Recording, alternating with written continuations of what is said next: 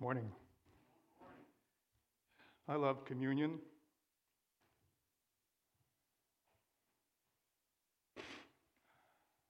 We're going to be looking at 1 Peter chapter 1, but before we do, let's talk about some administrative things that kind of lead us into that.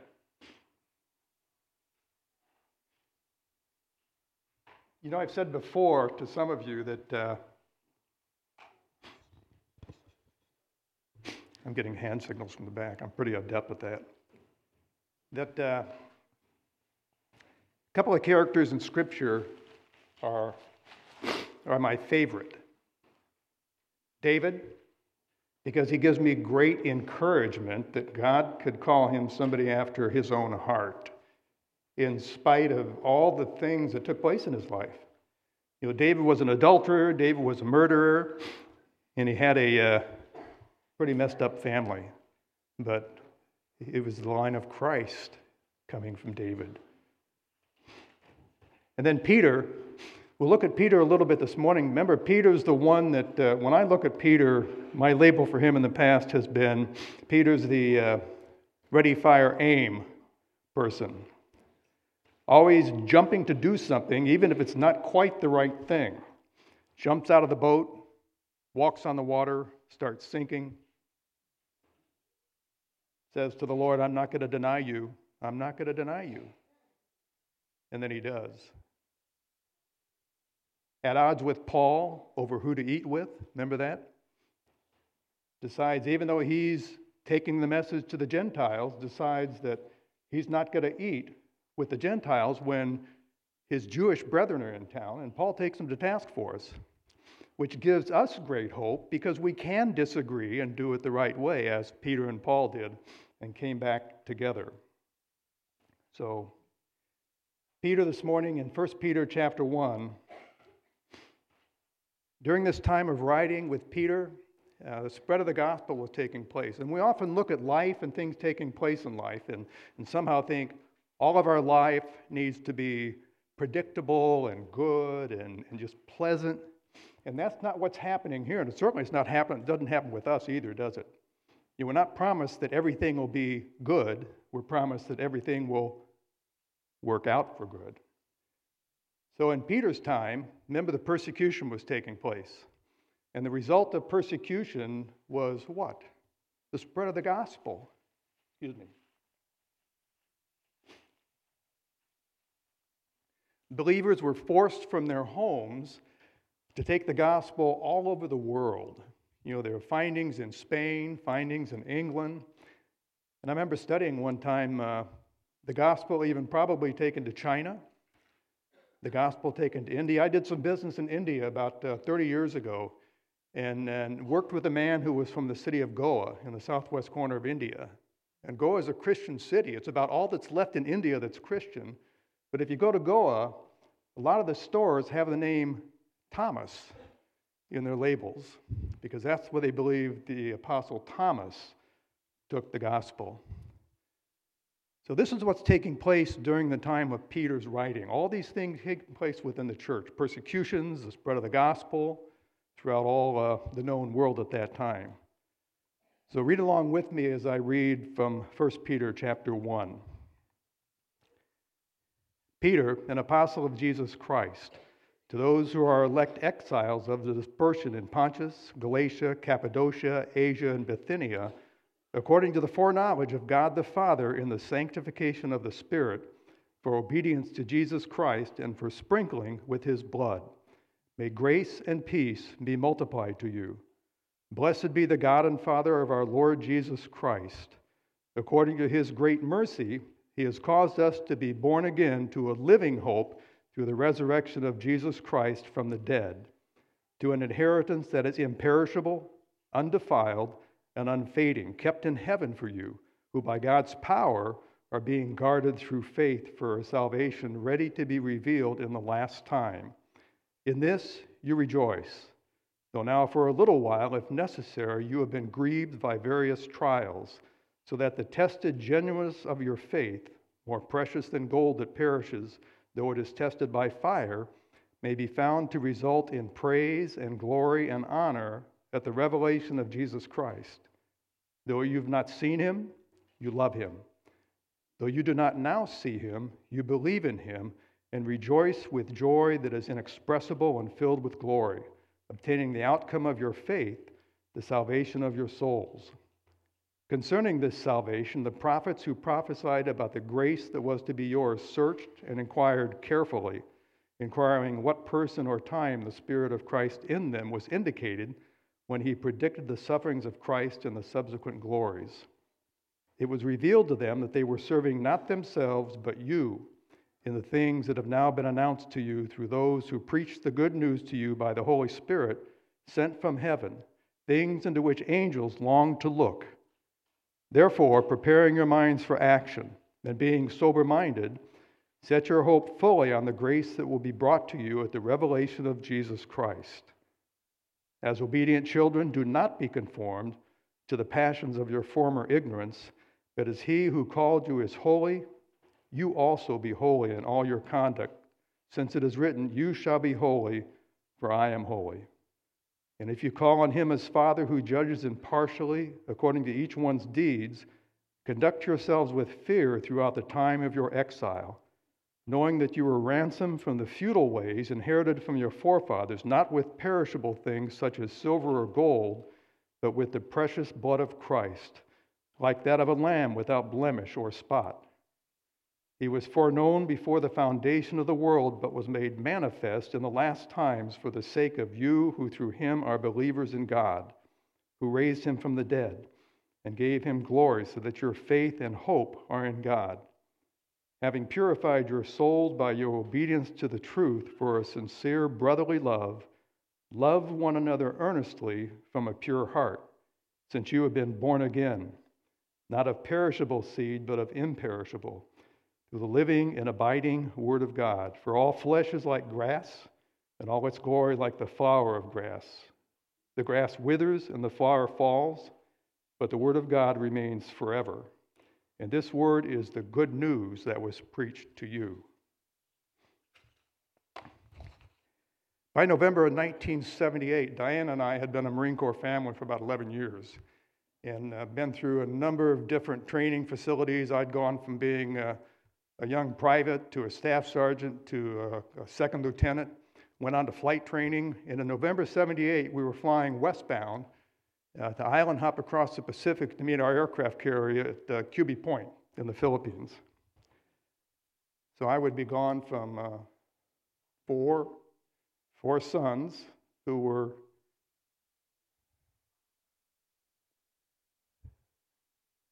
a year and a half, got to get these dates right, year and a half to 8, and Diana was in charge of all 4 sons.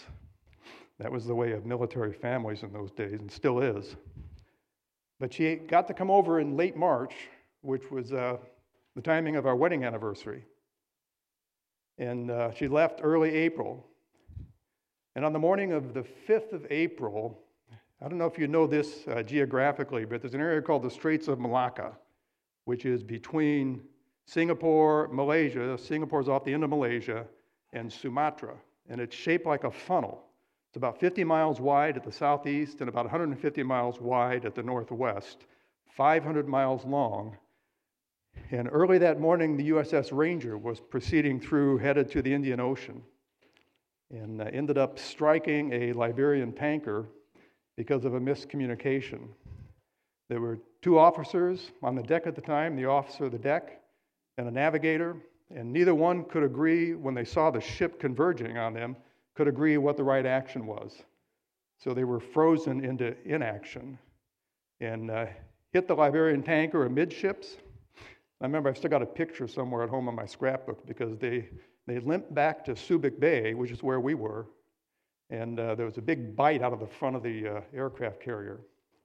But we were sent to take its place and spent about 2 months circling around in the Indian Ocean. But those 2 officers were just frozen, didn't know what decision to make, didn't make a decision, and therefore the collision took place. And I want you to realize today that God's calling to us is certain and it's eternal. God's calling is certain and it's eternal. And from this chapter in 1 Peter, we're going to look at three callings: calling to salvation, a calling to holiness, and a calling to love. First of all, salvation. Peter's message was to dispersed believers. Now, Jewish believers may have been involved, but it's generally thought to be dispersed Gentile believers in the different places that he enumerates there. And on the first part of chapter 1 in verse 3, it focuses first on mercy. So when it comes to salvation, it's mercy that's important to us. And we've said before that the definition of grace and mercy, grace is, I get what I don't deserve. I get what I don't deserve. And mercy is, I don't get what I do deserve. So God's mercy means that in my salvation, I don't get the punishment that is mine because of my sin. Paul says in Ephesians chapter 2 something very important. When I read this, watch for two words, because these are two words that are really important when you go through Scripture. They mean quite a bit. And you were dead in the trespasses and sins in which you once walked, following the course of this world, following the prince of the power of the air, the spirit that is now at work in the sons of disobedience, among whom we all once lived in the passions of our flesh, carrying out the desires of the body and the mind, and were by nature children of wrath, like the rest of mankind. These are the two words. But God. And we can go through all that, and then we come to, but God, being rich in mercy, because of the great love with which he loved us, even when we were dead in our trespasses, made us alive together with Christ. By grace you have been saved, and raised us up with him, and seated us with him in the heavenly places in Christ Jesus, so that in the coming ages he might show the immeasurable riches of his grace and kindness toward us in Christ Jesus. So reading what Paul says in other parts of Scripture, you might think that all of a sudden you brought something to the decision. There was some merit involved somehow. That's not the case according to Scripture. It was all God. God chose you before the foundation of the world and opened your eyes to the gospel at the time that he had set up. And then in Psalm 130, this is what the psalmist says. Out of the depths I cry to you, O Lord. O Lord, hear my voice. Let your ears be attentive to the voice of my pleas for mercy. If you, O Lord, should mark iniquities, O Lord, who could stand? But with you there is forgiveness, that you may be feared. I will wait for the Lord. My soul waits, and in his word I hope. My soul waits for the Lord more than watchmen for the morning, more than watchmen for the morning.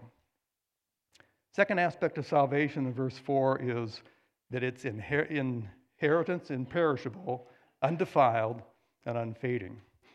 Our salvation isn't going to change, and more importantly than that, you're never going to lose it. You're never going to lose your salvation. So you've been redeemed and held by God eternally, imperishable, undefiled, and unfading. And then our salvation in verse 9, we're saved from wrath. Christ's blood covers us. So in terms of sin, when God looks at you and me, he sees the blood of Christ. And that's called Christ's righteousness imputed to us. And what we're saved from, we've talked about before up here, is we're saved from the punishment that we're due, that included God's wrath. And Christ took that all upon himself. So salvation brings a guarantee of eternal life, no merit required on your part, and God's wrath is satisfied. And finally, in verse 12, the other aspect of salvation is the seal of our salvation is the Holy Spirit. Remember, Jesus, when he was talking to the disciples, said, I need to go away, because when I go away, I'm going to send another comforter. And I know I've used this description before, but I love it, because it says to me something that I can really understand, and that's that the words in Greek for another comforter is like you've lost your favorite object, and somebody says, here, I'm going to give you that object, and it's just like the one you lost. So in this case, Jesus is saying to them, I'm going to send a comforter, the Holy Spirit, who's just like me. He's going to minister to you. We know from Scripture He's going to help you understand Scripture. He's going to pray for you when you don't know how to pray. All these things were a promise that we have as believers.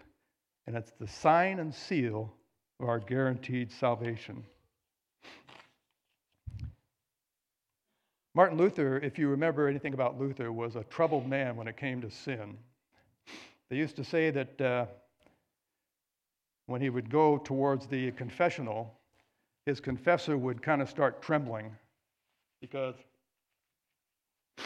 he knew he was in for a long haul with Luther, because he would go over everything he could think of in his mind that might be a sin, and then walk out of the confessional and then head back because he thought maybe he'd forgotten something. So it was really a terrible time for Luther to struggle over that until the day we know about, when he came face to face with righteousness, according to the book of Romans. Now, you know, when Luther nailed his 95 Theses to the Wittenberg door, it wasn't his intent to split from the Catholic Church. It was his intent to have a discussion, to have an argument in a good sense, when it came to debate about these aspects that he was struggling with. But that wasn't the result obviously the Lord had in mind. What Luther was faced with in Romans 1 was verse 17 that said, "For in it the righteousness of God is revealed from faith for faith, as it is written, the righteous shall live by faith." And it's that righteousness that all of a sudden God used in Luther's life to bring him to faith when he finally understood what it was saying. And then Romans 6:11 talks to us about salvation also. So it says, "So you must consider yourselves dead to sin and alive to God in Christ Jesus." And because of our salvation, one of my favorite verses is Romans 8:1. No condemnation. There is therefore now no condemnation for those who are in Christ Jesus. Remember, later in that chapter, it goes through this whole litany of things that can't separate us from the love of God. And at the end it says, and just in case I forgot something, anything else in the world. So it's just a fantastic chapter to read, to be encouraged by when it comes to what our salvation means. How many of you are fans of C.S. Lewis? There's a great passage that an acquaintance of mine, Dr. Lig Duncan, who's a chancellor at Reformed Theological Seminary, talks about. And it's when Jill is going through the forest and comes to the only stream in Narnia. And there she sees Aslan. And she says to Aslan, for those of you who don't know, Aslan, of course, is a type of Christ, massive lion. So Jill says to Aslan, "Do you eat little girls?" And Aslan looks at her and says, "I've eaten kingdoms. I've eaten all sorts of people. Why do you ask?" "Well, because I'm afraid. I don't want you to eat me. I want to get to this stream." And she said, "I may have to go find another stream." And Aslan says, "Little girl, there is no other stream." So Christ is the only stream for us in salvation. Our salvation brings us to continuous sanctification as we are conformed to the image of Christ. A number of things in Scripture, like salvation, sanctification. Sanctification is past, present, and future. So when we become believers, we're sanctified or set apart.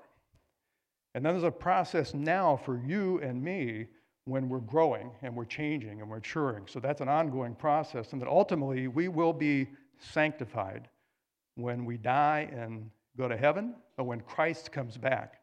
There's that ultimate future sanctification. So let's talk about the calling to holiness now and sanctification. Peter reminds us in chapter 4 we need to be holy in our conduct.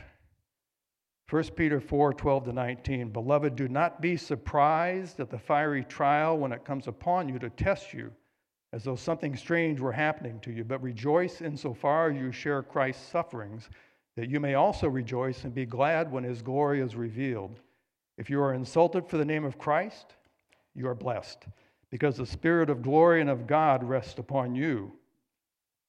But let none of you suffer as a murderer or a thief or an evildoer or as a meddler. Yet if anyone suffers as a Christian, let him not be ashamed, but let him glorify God in that name. For it is time for judgment to begin at the household of God. And if it begins with us, what will be the outcome for those who do not obey the gospel of God? And if the righteous is scarcely saved, what will become of the ungodly and the sinner? Therefore, let those who suffer according to God's will entrust their souls to a faithful Creator while doing good. You know, one thing this says is if you and I interact with people in the world, if you and I share the gospel with people in the world, we need to do it, I don't know if the real word we want to use is winsomely, but we need to do it without poking them in the eye. If it's the gospel that offends somebody, I'm okay with that, because they will be offended by the gospel.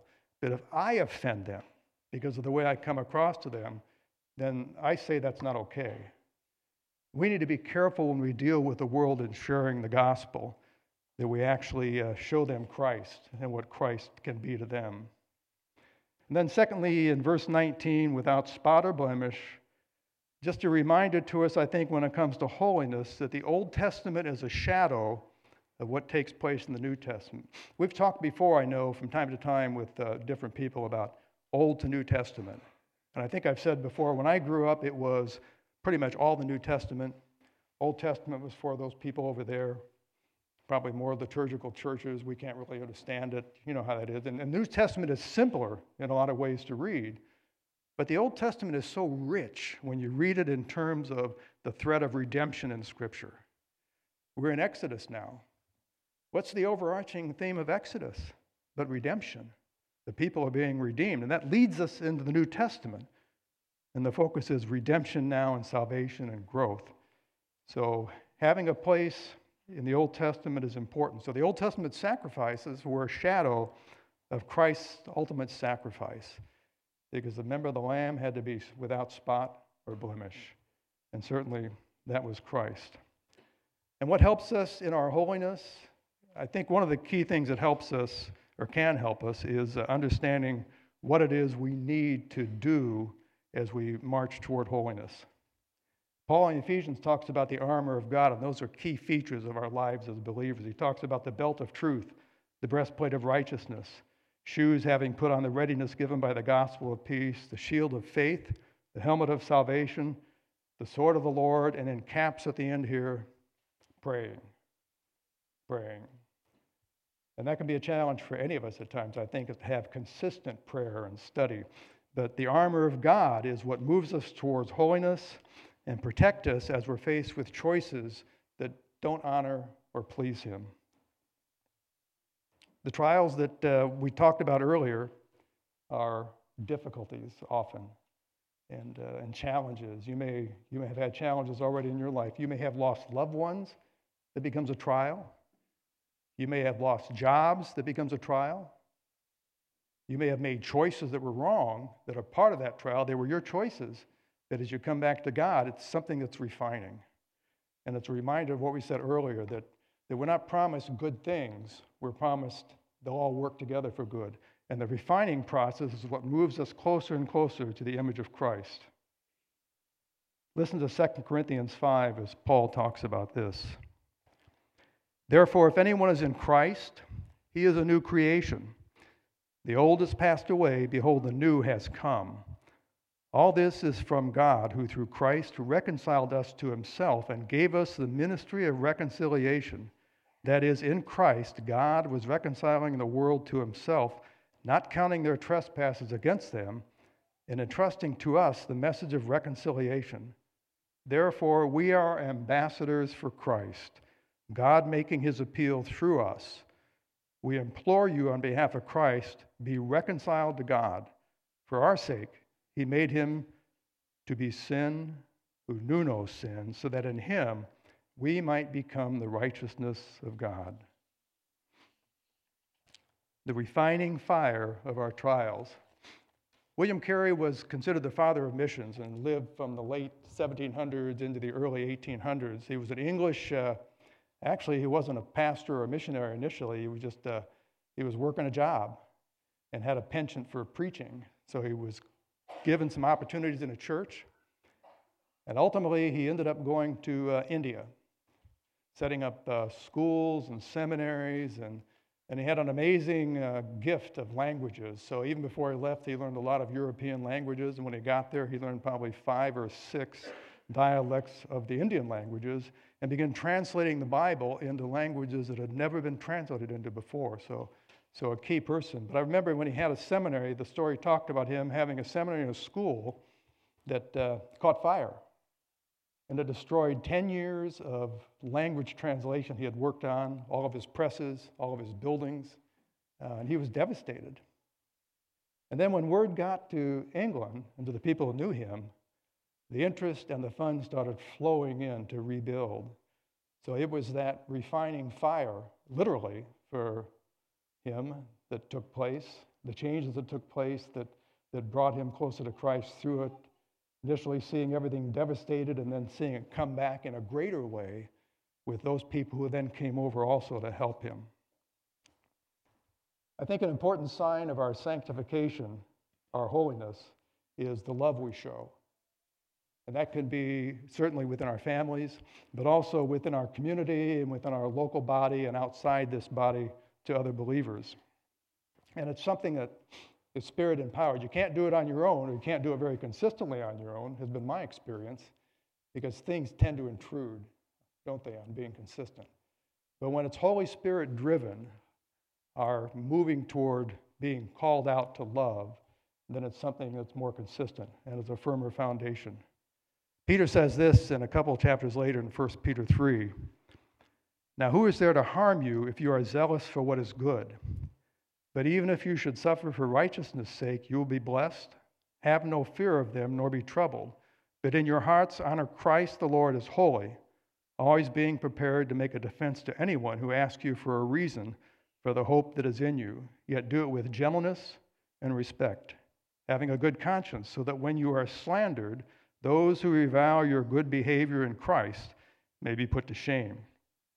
But it's better to suffer for doing good, if that should be God's will, than for doing evil. And certainly the test of the way we love, isn't it what happens to us at times? Because we can just be kind of motoring along and sharing love with people and things are going well. And when they don't go well, that's when the test really takes place. And sometimes we'll fail. We won't do it right. But that's part of learning also. I think one of the great things about God's grace is He's gracious towards us in our failures.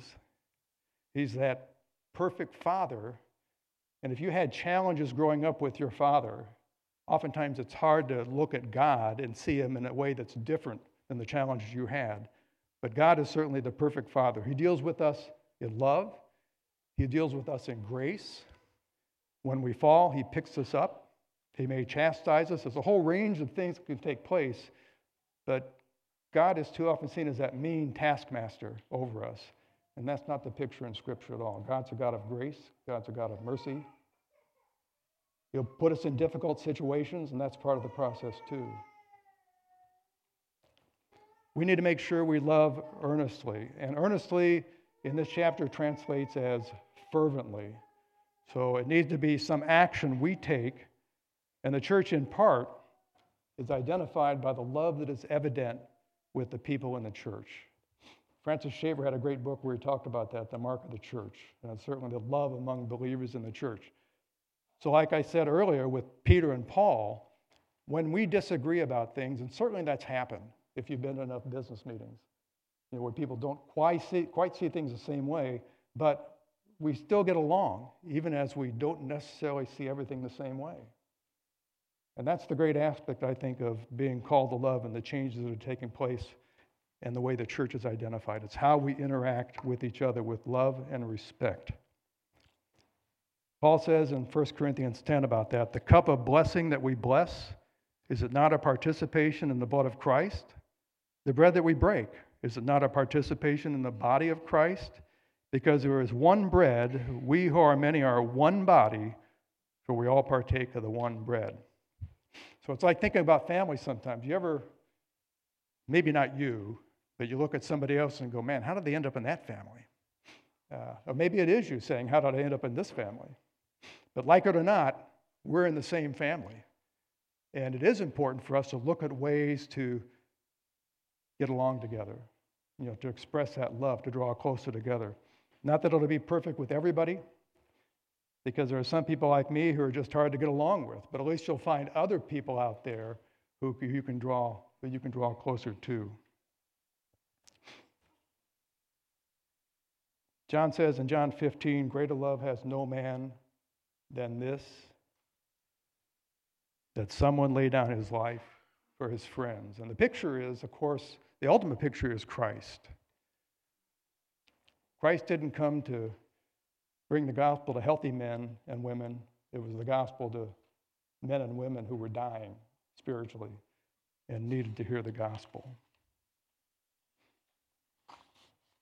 And then new life enables us to love properly. Love is self-sacrificial. Think about, if you remember the story of David and Jonathan. You remember that great story of their closeness as friends? And when Saul is getting pretty close to getting David, Jonathan says, look, and it's the whole story about the arrow. I'll shoot an arrow out here, and I'll have some words I'll say, and it's time to get out of here.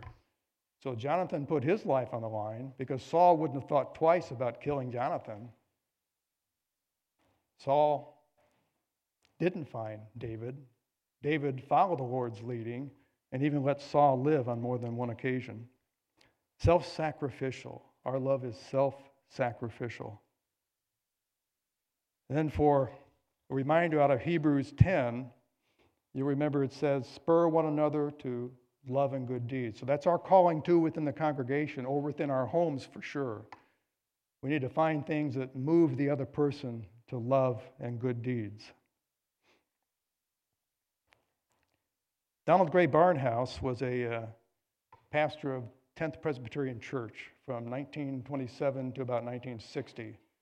Passed away when he was still pastoring the church. In his early years, he had 4 children, and his wife passed away in her late 30s from cancer. So on the way to the funeral with 4 kids, Barnhouse is trying to figure out some way to talk to the kids about what they're coming to and what took place. So just as they're on the way to the funeral, a truck passes them, a big semi. Shadow of the truck passes over the car. And Barnhouse thought, okay, and says to his kids, so would you rather be run over by the shadow of the truck or the truck? And his quick-thinking 11-year-old says, why? The shadow, of course. And he says, that's what happened to your mother. She was run over by the shadow of death. But Christ took on all of death for us. What an amazing story it is. Now, I want you to think about this in the week ahead. First, on salvation. Our lives need to show our salvation, and our works show our salvation. Though before Christ, remember, our works are all filthy rags. Now they become something which speaks to our salvation. So those things you do need to speak to that salvation as you reach out to other people, as you share with other people, whether it's time, whether it's funds, whether it's possessions, some way. I'm reminded of what Tim Keller said, too. He said, you are more sinful than you could ever dare imagine, and you are more loved and accepted than you could ever dare hope at the same time. So your sin, even your sin as a believer, doesn't change God's love for you today. Holiness. Remember, it's sanctification past, present, and future. Even when we fail to read, pray, have family devotions, I know these are all struggles. They were struggles for me, but we come back to those things that are good, that we know are good for us as believers and are good for our family. So we come back to spending time praying. We come back to spending time reading. We come back to spending time with family devotions. And we may do it, obviously, more than on one occasion, coming back. Those things build us up and they build up our families. We need to come back to them, model them, albeit imperfectly. And finally, love. The mark of the church, even when we disagree, it needs to be love. And we're given a lot of latitude as believers through Scripture. There's so much liberty in the Christian life, but our liberty, in my view, has limits. So we need to be careful that our liberty doesn't take us into a place where it's offensive to somebody else. Because there aren't many things that I do with my liberties that I don't have to do. I can easily stop doing them for somebody else's sake. So that's where our love can take us. They can take us to the point of foregoing things that we believe are liberties for the sake of a brother, for the sake of a sister, for the sake of others. And love is that also that cold water in Jesus' name. So as you reach out to other people, other organizations, be willing to show your love to them through the time you might give, through your finances, whatever it is. But take love to other people and make love the mark of your family and the mark of this church. Let's pray. Thank you, Lord, for your time.